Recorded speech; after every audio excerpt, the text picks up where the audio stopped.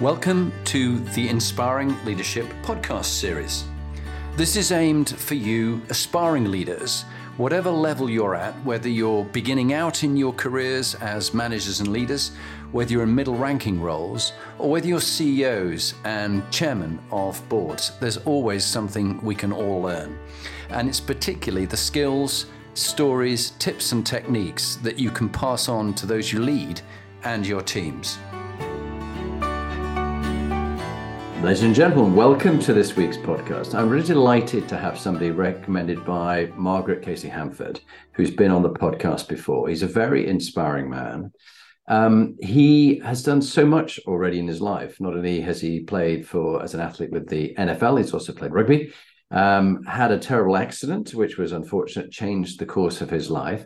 But he's now also a broadcaster, just come back from the Eagles versus the Kansas City Chiefs at the Super Bowl. And just a fascinating man who I've learned a lot from already in a short space of time. Without further ado, would you introduce yourself? Thank you for that glowing introduction. I'm Christian Scotland-Williamson, former two-sport professional athlete, current broadcaster, speaker, and future barrister. It's been an excellent journey, but one that isn't ending anytime soon. Life's never going to be dull for you, Christian, is it? You just don't do things by half. So, Christian, we were talking before we started about inspiring leadership and, perhaps a person that you found to be an inspiring leader and the qualities that they showed. So who would you call out?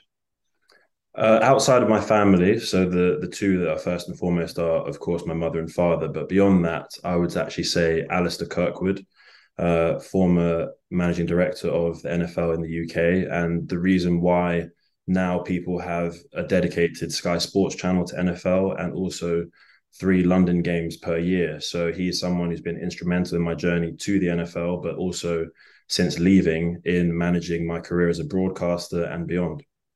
Yeah, fascinating. Well, I'm looking forward at some stage you're going to connect us and we'll perhaps see if we can get Alistair onto the program as well, because he's got a great story about promoting NFL in the UK, making it what it is, as you say. So you mentioned your mother and father. Parents are important to people. Some people have parents that they wish they hadn't chosen. We don't choose our parents. Others, like you, are very fortunate and very grateful to their parents, as I am to mine. Tell me about your life journey that shaped you as a leader that you are today already in a short space of time, and who the people were that were influential to you in your life, such as your mother and father. Tell us a bit about that.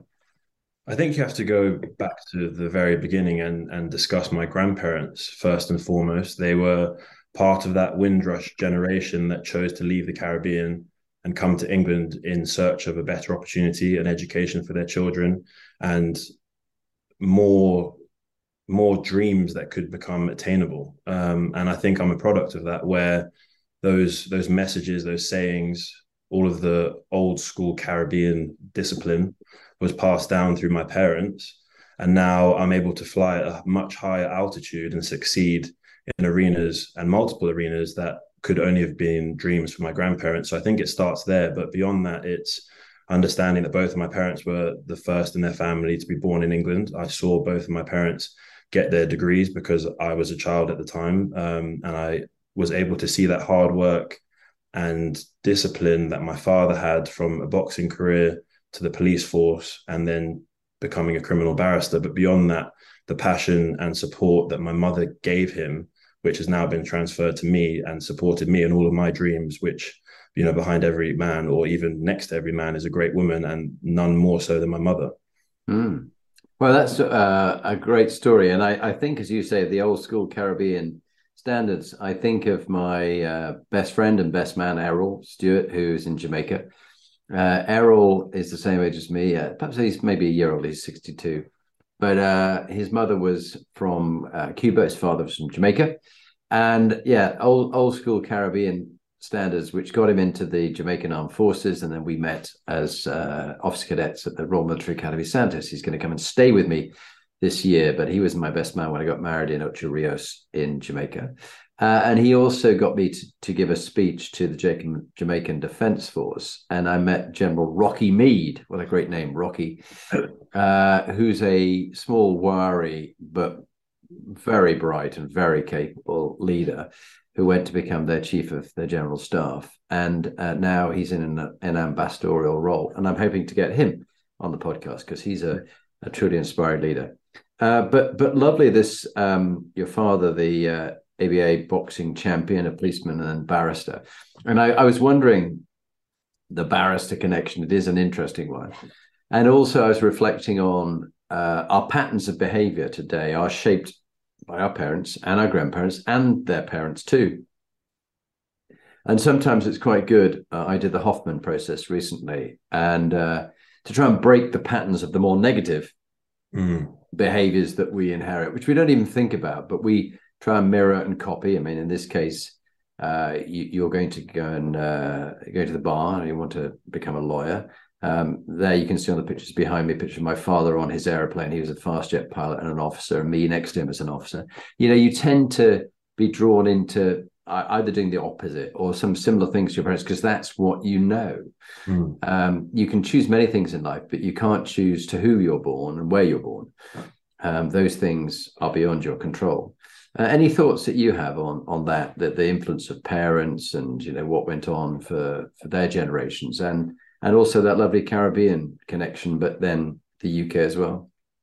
Definitely. I think that I've been blessed where I've been able to benefit from the best of both of my parents and tried to limit the things that you'd want to improve on. I have the caring, kind-hearted, soft, delicate nature of my mother that perhaps wasn't afforded to men of that generation in the same way, to be expressive in their emotions, which ultimately has allowed me to be more vulnerable in certain situations where I've needed to rebuild myself and seek help, for example. But beyond that, I would say that my mother really taught me, but my dad showed me, where for long periods growing up, I actually didn't see him that much because he was always working. And then as you get older, you start to put things together and realize that the sacrifices that were made where absence was actually the biggest blessing, where it actually was in your interest not to have him around all of the time because he was either studying, trying to get his degree to then become a barrister, as well as working shift work for the police. But supported by that was my mum, who was always there whenever I needed her and picked up the phone, even to this day where I'm a grown man, but I always know that I have that support. So in terms of continuing patterns or breaking patterns, I would say that emotional unavailability that men have had of that generation, I think that I've been able to break that somewhat.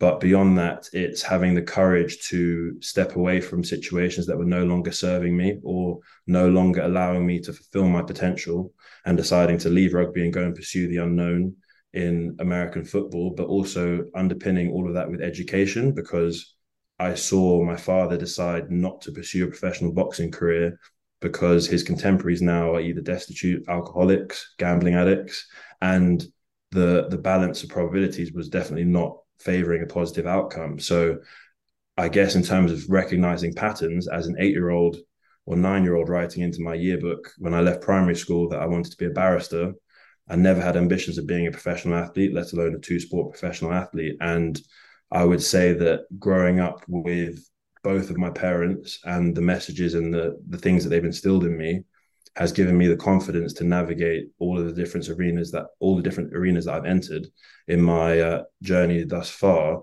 but being able to understand them at a much earlier stage of my life rather than truly figuring everything out for the first time for myself.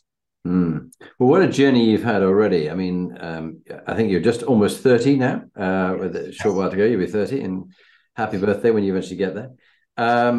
But it was 21 when you broke your back. Was that right? Because you played not only NFL, which is a hell of a thing, and there's some great pictures of you looking like an absolute bruiser. And who would know that you're now going to be training as a lawyer, and then the rugby. So tell us a bit about that story. It's an unexpected journey again because I grew too large for football and I was put in goal. And I played for a good team, so the ball was never in my half. So I found it was a bit of a waste of my time and athletic potential. So then one of my family friends said, "Why don't you try rugby?" My dad was a boxer. My brother ended up playing basketball. So all of us had our own respective disciplines. And I went down to the local rugby club and I never looked back. I loved it. And then I went to the Royal Grammar School, High Wycombe, which is a very good rugby school, which has produced a few England internationals. But I was never in an academy. I never played county rugby or representative rugby for any England age groups or anything like that. And I felt like I was always overlooked. But in hindsight, it allowed me to have a very normal childhood and normal existence where the only reason why I played sport was for fun and to have fun with my friends. It was never really pressured in terms of being 13, 14 years old in an academy, having to turn up for camps and trainings in your school holidays and knowing that if you don't do it then you'll never be a professional. So I was able to have a normal education, normal childhood. And that's why I've been able to pursue high level academia while playing, because I only got my chance in my final year of study at Loughborough University, where Worcester Warriors, who have had their recent troubles, but at the time were in the Premiership and needed a player to stand in for a reserve fixture. I went down and played, and within 6 weeks, I was signing my first professional contract in the changing room before my first 15 debut, and then I scored on my debut and never looked back. So it's been an abrupt and very quick journey, but it was one that I was always prepared for because I've obviously got a high sporting pedigree in terms of my family.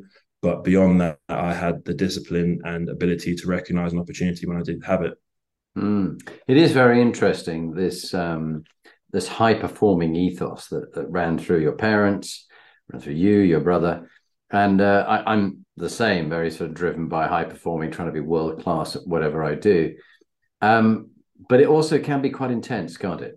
And it puts such huge pressure on ourselves, let alone anybody else. We've just got this really high bar. You know, I have a long dead man who was a hero, commanding officer, saving the lives of two other people, but dying in the process himself. They lived, he died so that they could live. That's a hell of a bar to try and live up to. How can you ever live up to that? And in your own way, you've got there the policeman, the barrister, the boxer, and a lovely mother. And it's hard. And have you ever found it like you're thinking, you know, I'm coming short or I've got to achieve more? Have you ever found you've just got too intense? I think so. I think when I was younger, my brother was involved in the Great Britain under-20 basketball team. My dad had boxed for GB and won the ABAs. And objectively, I'd done nothing really. I just played schoolboy rugby, played in the Daily Mail Cup semi-final, and that was it until I got my chance at university. So that always, it weighed on me, but not significantly to the point of my detriment. It was more in the back of my mind that I'm cut from the same cloth. I have the same genes and athletic potential, but nothing really came of it until I took my chance and turned professional. But I would say that there have been different stages of my career where defining success and failure have been problematic, where it's not a zero-sum game, but objectively, when you're in the performance industry, you measure yourself on wins and losses, and being able to not attach your identity, your value, and who you are as a person to outcomes and instead into process. That's something that I've continually had to work on, because objectively there have been moments where you have to overcome adversity, you have to deal with unfair situations and things that you would have differently, but you can't control that. And those outcomes are difficult to swallow at times, especially in the short term, but with time and understanding, as well as having other goals and other things to turn to. I think that's why I've always studied while I've been playing, because when my on-field performance has been limited through injury or time recovering, I've been able to extract some value and feel like I'm still moving forward with other areas of my life. Yeah, it is a really good point. You can't put your whole identity and everything behind the winning and that sporting prowess. I know too many people who've been in sports and like you, they got injured and they have to choose a different course. My brother Graham played for the England schoolboys under 19s against the Australians, North of England schoolboys, and he was chosen in the days when it was quite amateur. He was a number 8, and you know, not everybody was built like you, and in those days you could get away with it, but there wasn't so much intensity. But of course, when he was then training as a doctor in London, he found he was injured more often than his patients. because it was starting to get quite violent and quite vicious. And if you weren't built like a house, you could take some injuries, though even The Rock has had so many injuries. If you list all his injuries out, every bit of his body is broken. He takes his injuries too, just doesn't stop you having it.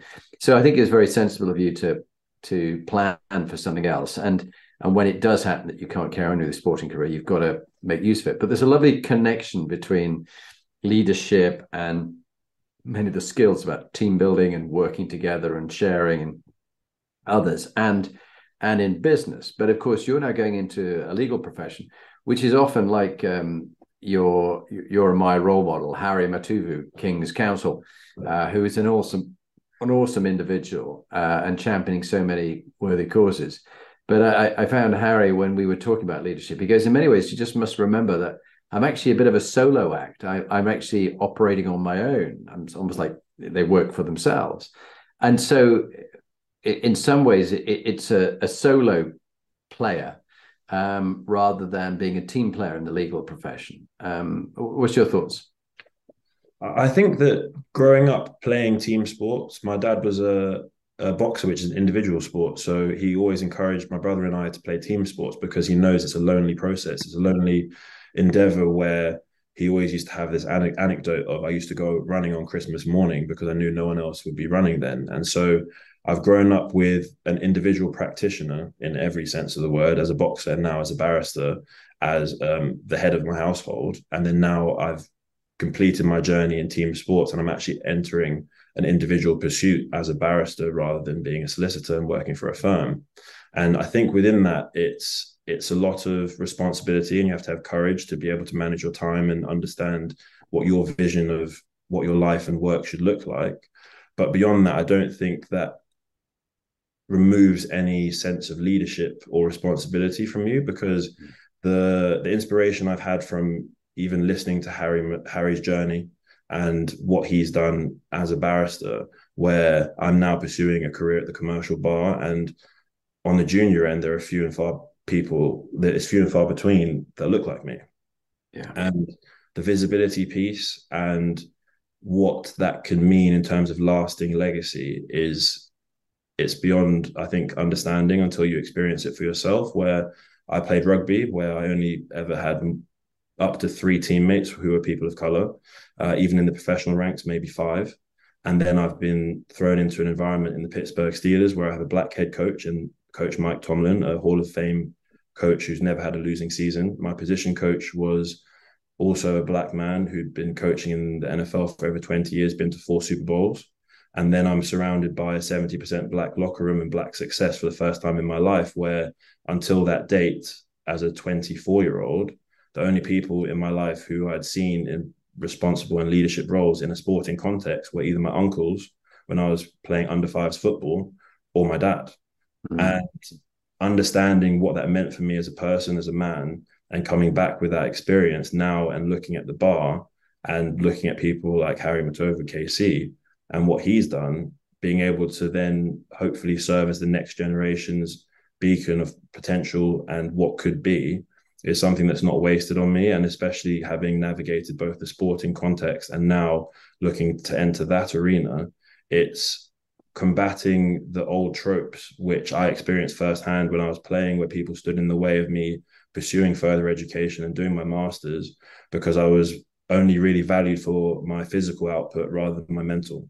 It is interesting that you talk about being in the locker room there with the Pittsburgh Steelers, where having been a person of color and being, the odd man out, you were suddenly among a whole load of role models. It must be great, and they must stay with you now, those people who are all around you. And were they very supportive of you? Incredibly. And also it was a cultural exchange as well, because even though they're both English-speaking countries, culturally, and especially the unique culture of rugby and the unique culture of American football, they're complete opposites. And so as part of that cultural exchange, I was forced to interact with people who had never met an English black person before, and were saying things like, I've never met an African-American English person before. And I had to stop them and say, I'm not African-American, I'm a black English person, and I sound like this is my real voice.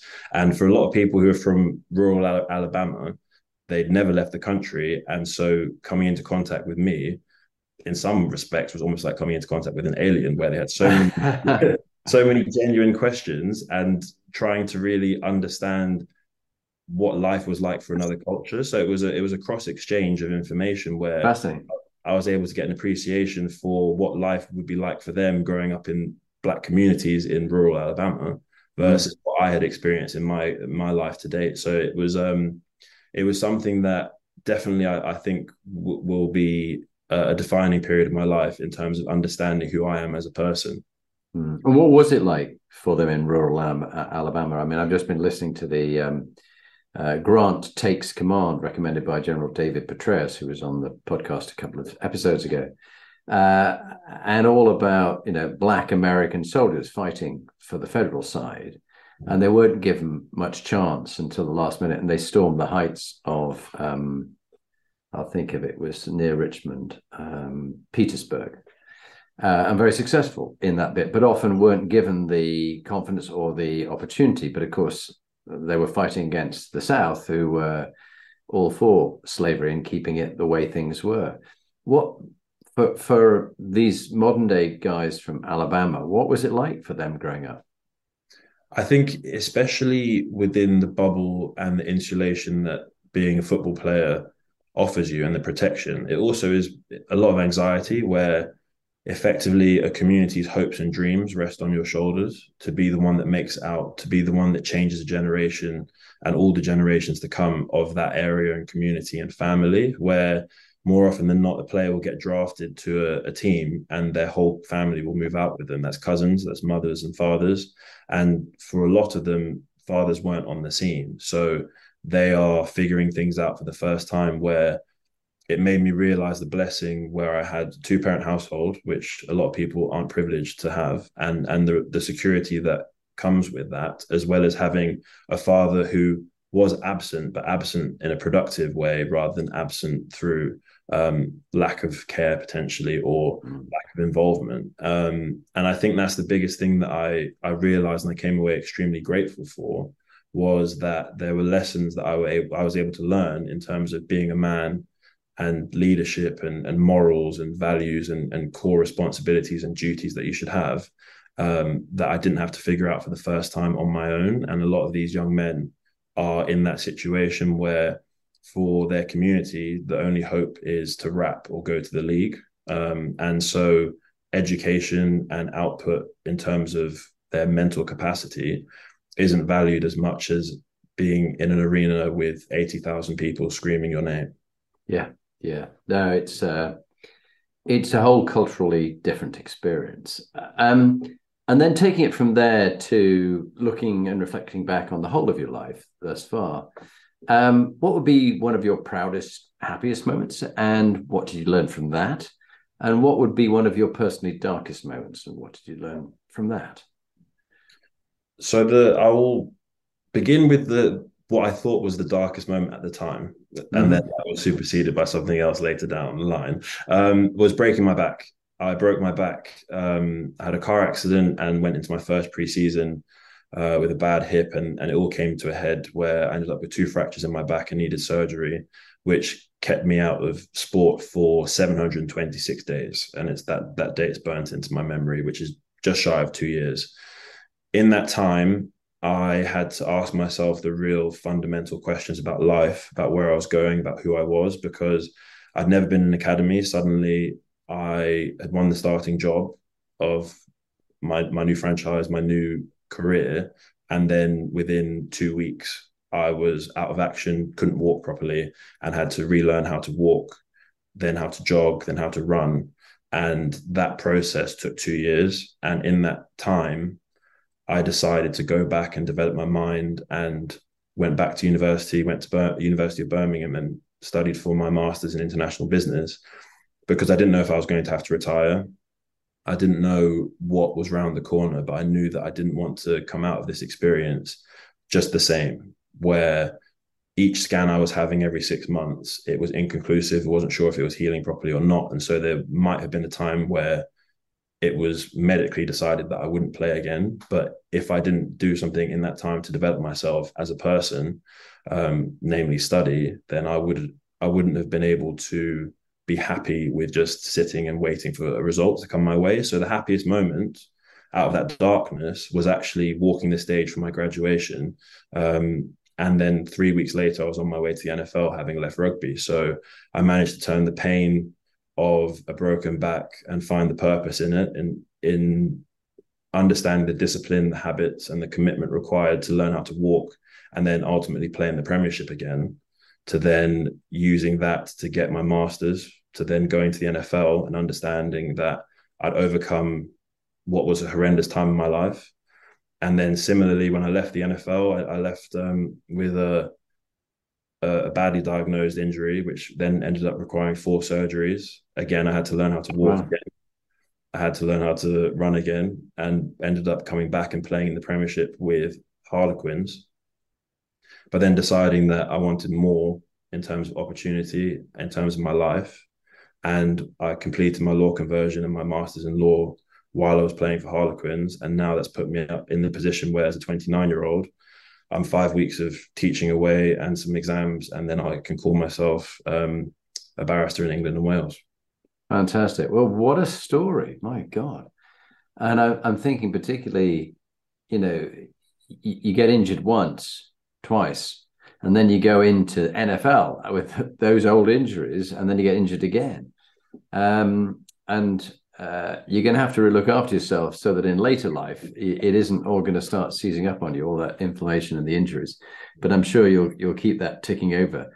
Wow. Well, look, congratulations on all that you've done thus far, particularly those moments in hospital, as I know myself, when in deep pain in hospital, and you're lying there thinking, this is not easy. How do I manage the pain? How do I think through it? How do I look for a future? What can I do from here? What is my life like? Bit of advice you wish you had when you started out. Here you are, 29.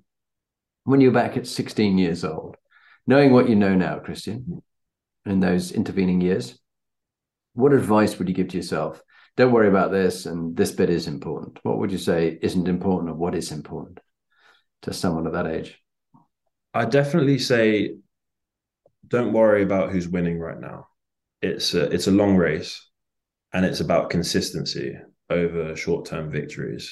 Because objectively, there was a time when I used to go to the England under-18s and under-20s games and watch on the sideline and think I could be playing in this, but I never had the opportunity to showcase my talents. And of the people who were playing in those games I used to watch, not many have had the career that I've had.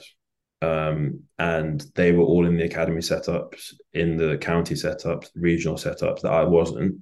And if I had allowed that to get to my heart and discourage me at the time, instead of fueling me to understand that I have what it takes and it's just about an opportunity that didn't come my way when I was younger, then if I'd looked around me at that time, I would have been more stressed. Whereas now, if I could go back and tell myself, don't worry, everything will happen in your time, then that's the advice I give myself. Well, and the other thing is, for those listening on Apple, Spotify, and other platforms, you've got one hell of a collection of trophies around you. And there is a particular one which I like with all the tassels hanging off it. What's that one? What's that one behind you? So that's actually a funny one. That's a fantasy football show that I won recently, which was good.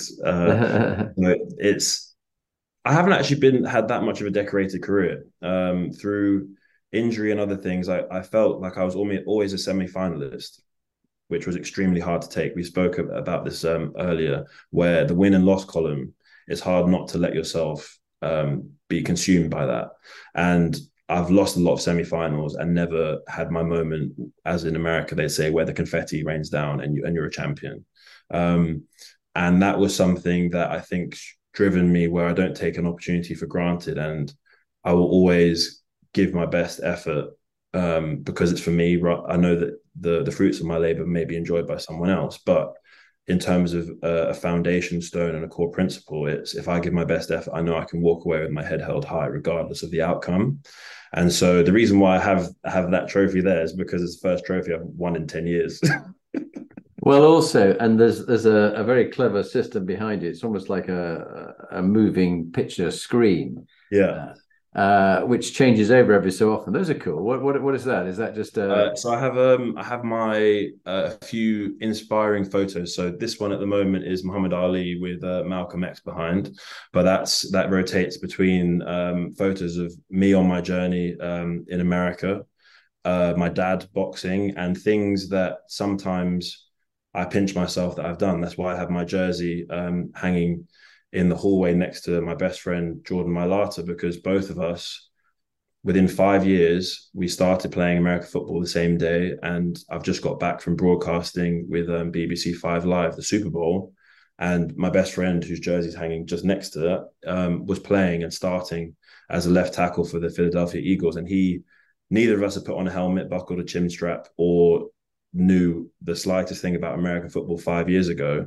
And for us both to be operating at the biggest stage, me broadcasting and him playing, every time I walk past those jerseys and have the inspiration from the photos, it just reminds me that every day ordinary people do extraordinary things, and I've been blessed to be along for the ride for some real history that's been made in America. Yeah, and I can see why you're such a successful public speaker, and you very kindly do it as speakers for schools. You got some great stories, and I think sometimes people who go straight to success without any setbacks on the way, they haven't got as many stories as those of us who've had injuries and failure and setbacks and disappointments and things that we wanted to go for we never got, and think at the time it was the worst thing that could possibly happen, that we didn't get it, or that you broke your back or whatever it might be. And then years later you realize that actually, as Michael Caine said, seize the difficulty. In any situation, what's the difficulty? What are you going to make of it?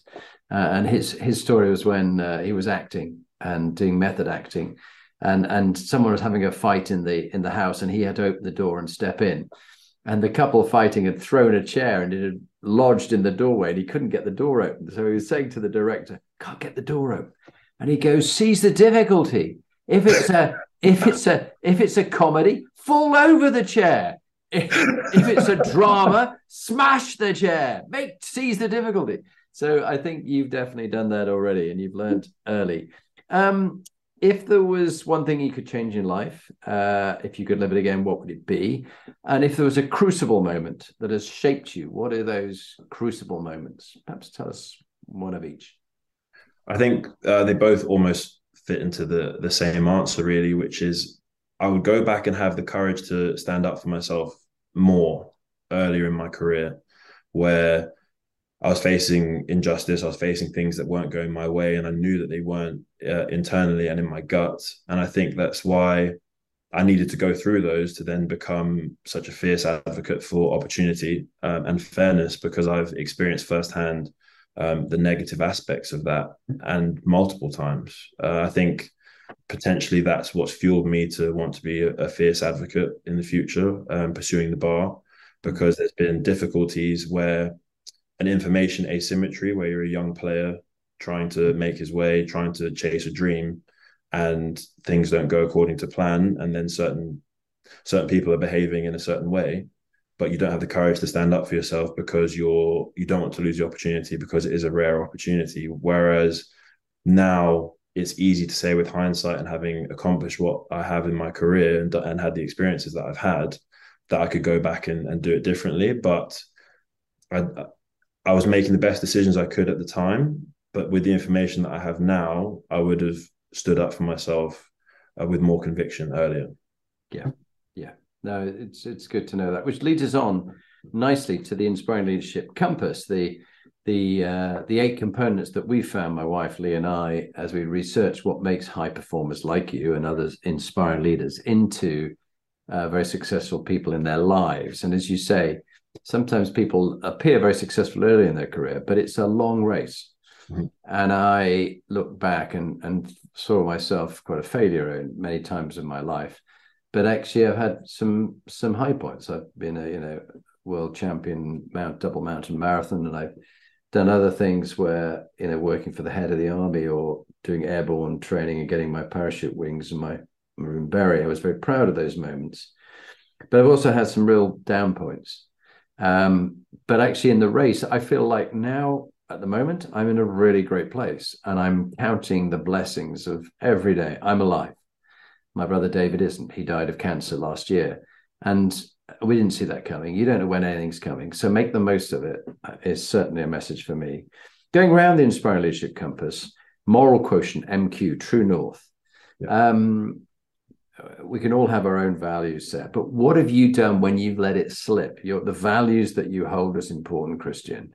And I don't know whether you've done this, but I've certainly found myself drifting and not sticking to those values.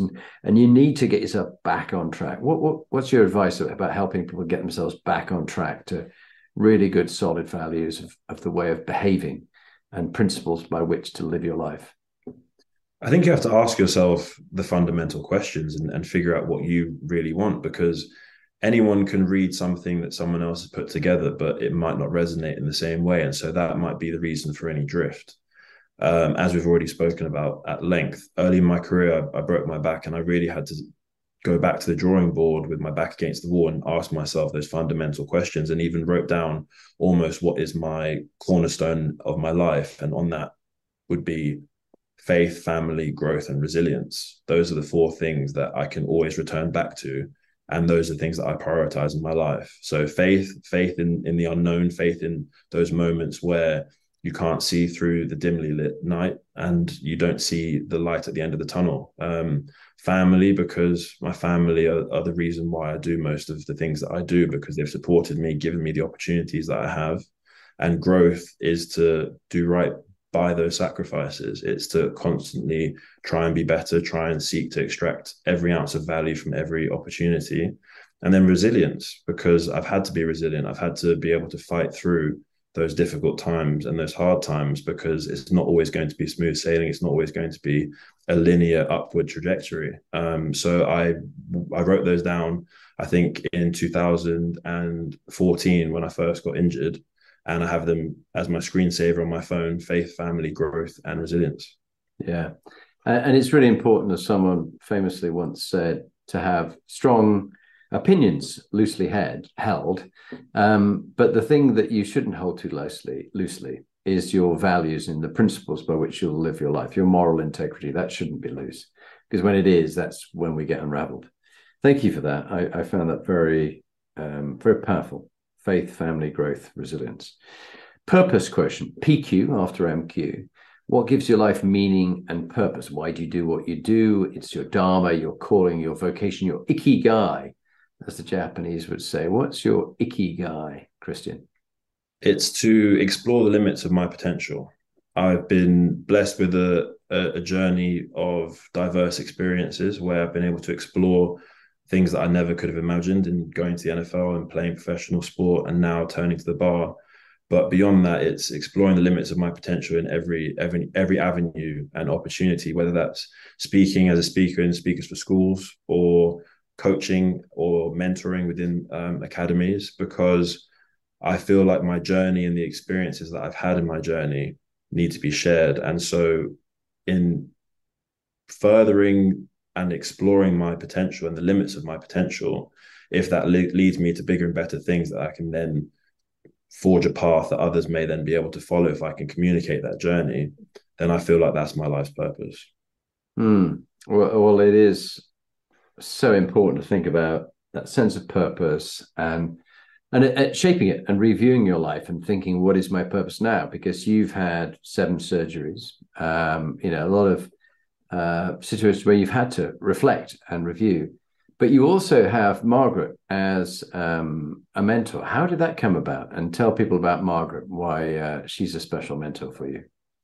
So I have a boardroom now, really, of mentors who I can turn to for different aspects of my career, my personal life, and what I'm trying to do. And I decided to move on from playing last summer. And I knew that in trying to navigate my transition to life at the bar and away from professional sport, the hardest thing is not knowing what you don't know. So as a player, you're always coached. You're always listening for little bits of information that may make the difference between success or coming short on the weekend.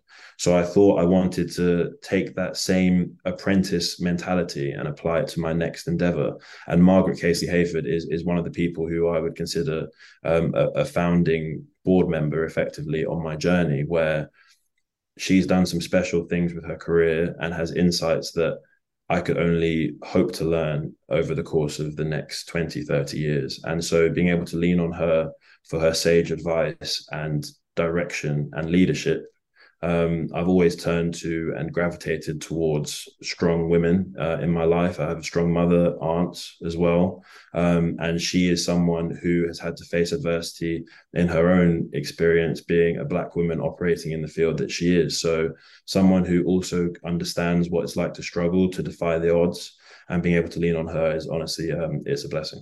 Yeah, no, you're very lucky, and I found her very inspiring, very straight talking, no mess. You know what you know what you're going to deal with. Health quotient is the next one. Clearly very important as a athlete, twice over, really, a two-sport professional athlete. But now you're going to have to be a business athlete. And what's the two things from physical and brain health that you're going to focus on that you would advise others are really key to success in just keeping your health? Because we know if we look after our health, it affects our immune systems improved, and it also affects our brain health and our ability to live longer. So what's your two bits of advice?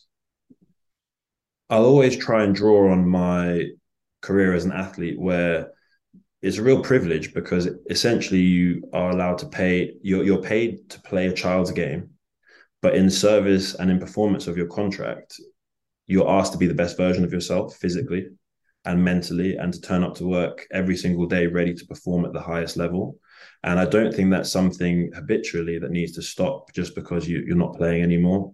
So I take a lot of the same tools and habits and routines that I had in my playing career, which allowed me to keep going forward and moving forward through the ranks. And so the largest ones actually are hypnosis. I do hypnosis and a lot of meditation, trying to break that 10,000 hours of experience mold. When I went to America, where I knew I didn't have enough time to catch up in that manner, I sought out mental coaching and professional help, and was able to explore hypnosis and be able to train my mind in a state that didn't require physical expenditure. So effectively doubling my time of learning and performance and making me improve so much faster. So that's something that not only gives me space when I'm stressed and also allows me to prime myself for performance ahead of time, but also is just a routine that I combine with a yoga practice, with walking in nature,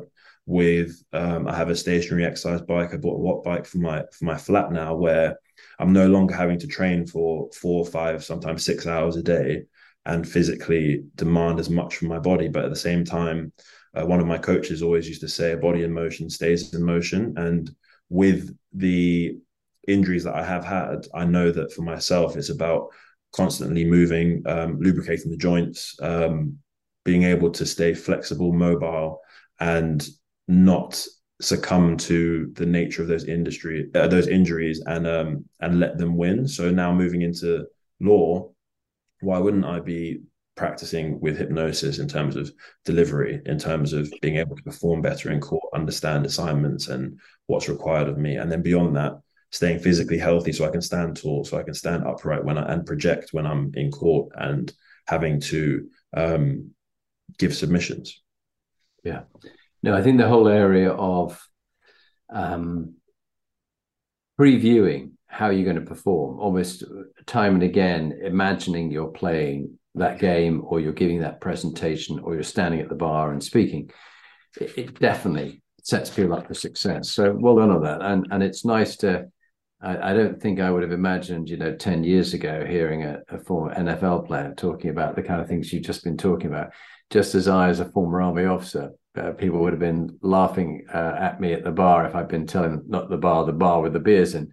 If I was telling them that that's what I was going to be doing, and yoga retreats and mindfulness and meditation and doing ayahuasca ceremonies in Peru and things like this.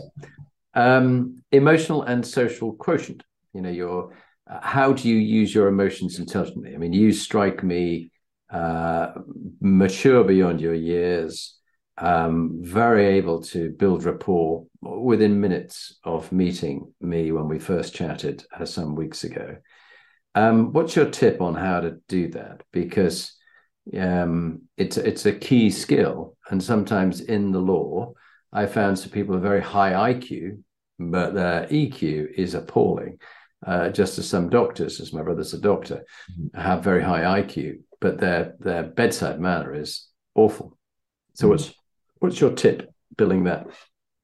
Having felt unheard for large parts of my life and felt like I was looking on the outside in, I understand what that feeling is. And I think that's what allows me to try and relate more to people or understand a different point of view, as well as having lived in other cultures and had that cross-cultural exchange. But beyond that, it's fundamentally, is the person you're dealing with or speaking to, is their opinion being heard? Is their life's experience, even if you don't understand in its entirety, are you able to, in some area, relate to an aspect of it? And I think that having been able to be in those situations where I felt like the person I'm speaking to or who's coaching me doesn't understand me as a person, I place a huge value on trying to make people feel heard and understood. That's a really important one. And it's great when you really are interested in someone's life story, as I am. I mean, it's part of our job here as a broadcaster myself, is to find your story and get you to tell your story. And when you've got an interview who's not really interested, he's just going through the motion and trying to get onto their particular agenda that they've got, their angle. And this one, my angle is I'm interested in what makes inspiring leaders like you, and how can you inspire leadership in others. Thank you for that. That was really interesting. So my next question, Christian, is a particular one dear to your heart: collaborative, cognitive, and cultural intelligence. How have you dealt with the ability to deal with people very different from you and to recognize diversity, equality, and inclusion? That all is underpinned by my experience in team sport. I would actually lean on Coach Tomlin, the head coach of the Pittsburgh Steelers. I had a moment where I was able to speak to him. We were both on the elliptical machine next to each other for half an hour. And it was a moment of real humanity where a coach who's on such a pedestal in terms of society and expectation in that sport in America, where he's one of the few consistent, high achieving and performing Black head coaches in the National Football League, to be able to have a few moments to speak with Mike Tomlin, the person, rather than the coach, and to get his understanding of how he effectively is the general for a 200-person machine, which generates billions of dollars, and whose performance every week is assessed by whether you win or lose. How is he able to galvanize a group of 60 odd players and get them to put their bodies on the line and go above and beyond and give the extra effort that ultimately is the decision and the decisive factor between winning and losing championships? He said to me that he tries to run a football team like a basketball team. A basketball team has far fewer people. It has up to 12 players, whereas a football team sometimes has 90, as well as coaches, backroom staff, training staff, ticket sales, marketing. And he said, I try and get to know every single person as an individual first before I ask them to put their hand in the pile and make a contribution to the cause. And that really struck me. And that goes, I guess, back to the essence of feeling heard and seen and understood. Because again, tying back to the visibility piece, I had someone who was such a high performer, high achiever, and leader on such a consistent basis, taking the time to speak with me, an English player who'd never played the game before, but he made me feel and he gave me a legitimate chance, not based on my background or where I came from, but by my performance and the effort that I put forward on a daily basis. Yeah, no, fantastic. He's someone we ought to have on this podcast. Yeah, No, that's that's the second person then. Mike Tomlin. That's your mission. All right, get Mike on this podcast. Say he is your inspiration. A very inspiring guy. Resilience quotient. Picking yourself up in times of adversity. I don't think you've had any adversity, have you? Not much. Have I missed that? No, just a small amount. Resilience, being comfortable, being uncomfortable with being comfortable, being uncomfortable. But what tip would you give people about resilience? People listening, they've all had bad moments too, but you've had your fair share, more than your fair share. What's a good tip that served you well in those days when you're in such pain and such agony, and out of business for 726 days? What's your advice? Sometimes you have to be okay with sitting in it and being patient and embracing it and feeling the pain ultimately, because when you emerge from that experience, you'll be hardened by it. You'll be better able to cope with situations that may be different, but ultimately might poke the same wound or be as triggering as that experience. And life will never stop throwing curveballs at you. And sometimes it takes longer to recover from situations than others. So after I came back from my back injury, I had a brachial plexus, which is a shoulder stinger, where I couldn't lift my arm for 5 to 6 months because of nerve damage. And sometimes that doesn't come back. Sometimes it does. In my case, it did come back. But because I'd had 2 years of an experience of excruciating pain and not being able to walk properly, it made me grateful for the fact that, well, I can walk, I just can't lift one arm. So there's other stuff I can do. And so when you have a mindset of gratitude, but also have taken the time to be patient and really work your way back to health, back to being the best version of yourself, that's ultimately what resilience is. It doesn't mean that bad things won't happen again. Yeah, great examples there. Brand, reputation, image, and impact. Goodness, you've been in the business of brand all the way through. Now you're in your new brand. I mean, I think you've got a very powerful brand already that you built up by the age of 29. What about 360? Do you get any 360 feedback? And how do you learn from others how you're perceived? That's in terms of 360, it's interesting because when you're playing, you have the internal feedback from your head coach, your offensive coordinator, your position coach, and then ultimately 80,000 fans in a stadium or whoever's online wanting to critique your game. And so I suppose it doesn't really get more 360 than that in terms of people who don't even know you are commenting on your performance. And one thing that as professionals you have to learn very early in your career, the correct voices to listen to, because not everyone understands your journey, not everyone understands or has sight of all of the work that you're putting in. And so you have to have key stakeholders or a boardroom, in my case, of people that I turn to and ask for direction, and also to help me understand either how I'm being perceived or is my interpretation of a situation an accurate interpretation. So one thing I had to learn early in my career was to actually silence voices who actually aren't qualified to comment on your trajectory or where you're going. Yeah, that's very important, particularly when you've got so many trolls and people out to trash you. Legacy, LQ, final one of the 8. What would you like your legacy to be in your personal life and in your work? So a caring family man who always kept his word and did what he said he was going to do. So I'm someone who, if I set a goal, or if I say I'm going to be somewhere, you can rely on me to be there. And that's personal and professionally, where there are obviously time constraints on everything that you do. But in terms of being able to prioritize, and when you make a commitment and give someone your word that you'll do something, you execute and you deliver. And I think that dependability, whether it's professionally or personally, I don't have any children at the moment, but that's something that I was able to experience when I wouldn't see my dad, but whenever it mattered, he'd always be there and I wouldn't have to worry about whether he'd turn up or not. Yeah, that's a lovely one. I always make sure I do that with my daughter.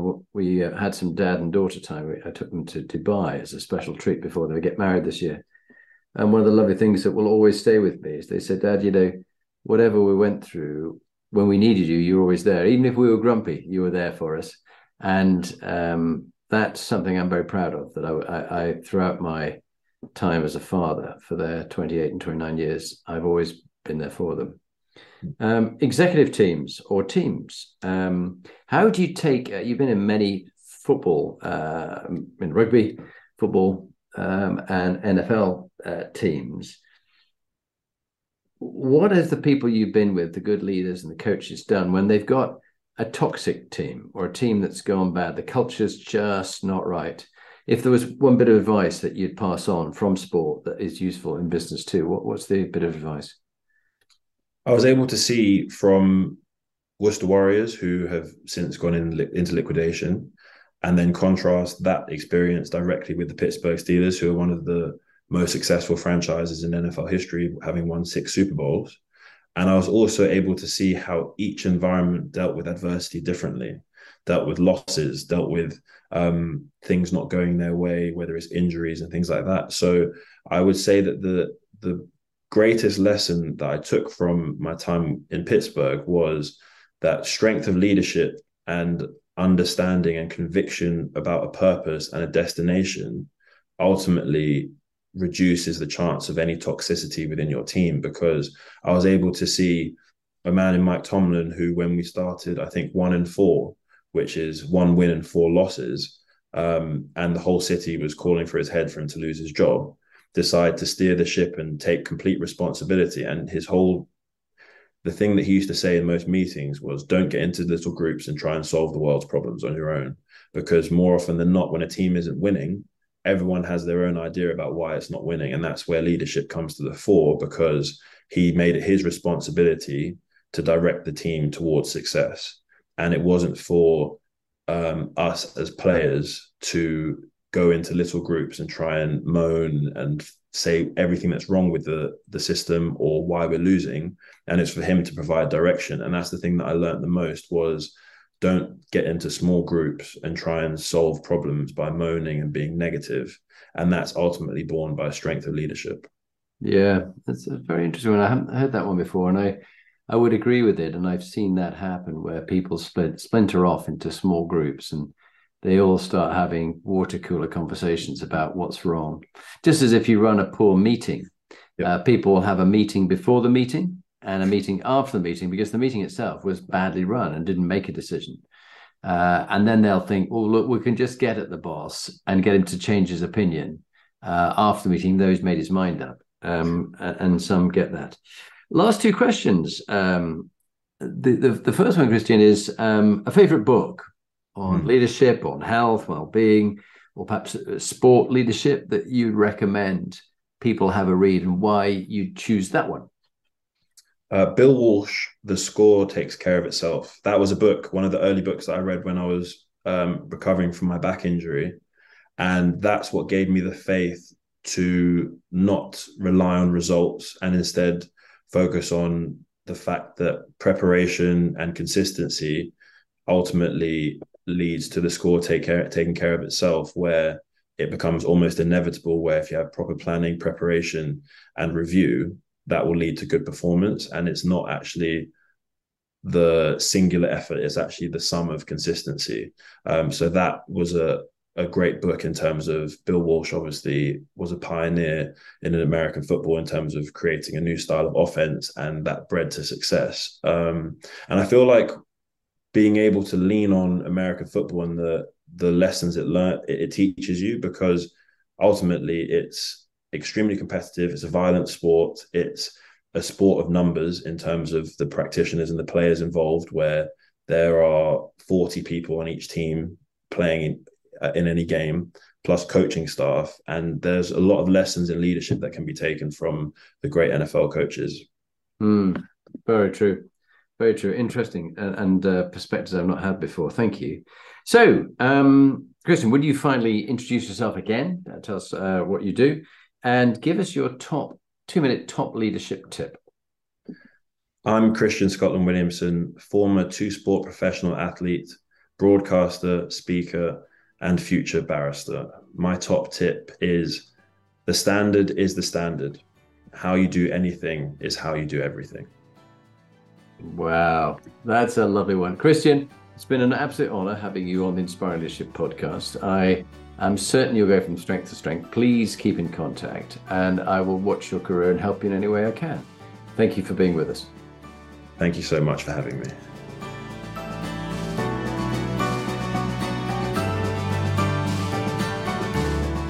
So now you've heard from one of the inspiring leaders that I've interviewed, what are you going to do next? If you want to get some more free material, go to my website, jonathanperks.com, or follow me on LinkedIn, Jonathan Bowman Perks. And there you can get access to my books, Inspiring Leadership and Top Tips for Inspiring Leaders. But if you want to actually do something about being a leader and constantly improving your game, raising your performance, get in touch with me about coaching you or one of your team that you want to raise the game for them. It's got to be people who want to be good to great, not people who you're trying to fire. And if you're looking for a motivational speaker, get in touch. Or if you want me to work with your team coach, I would be delighted to help you.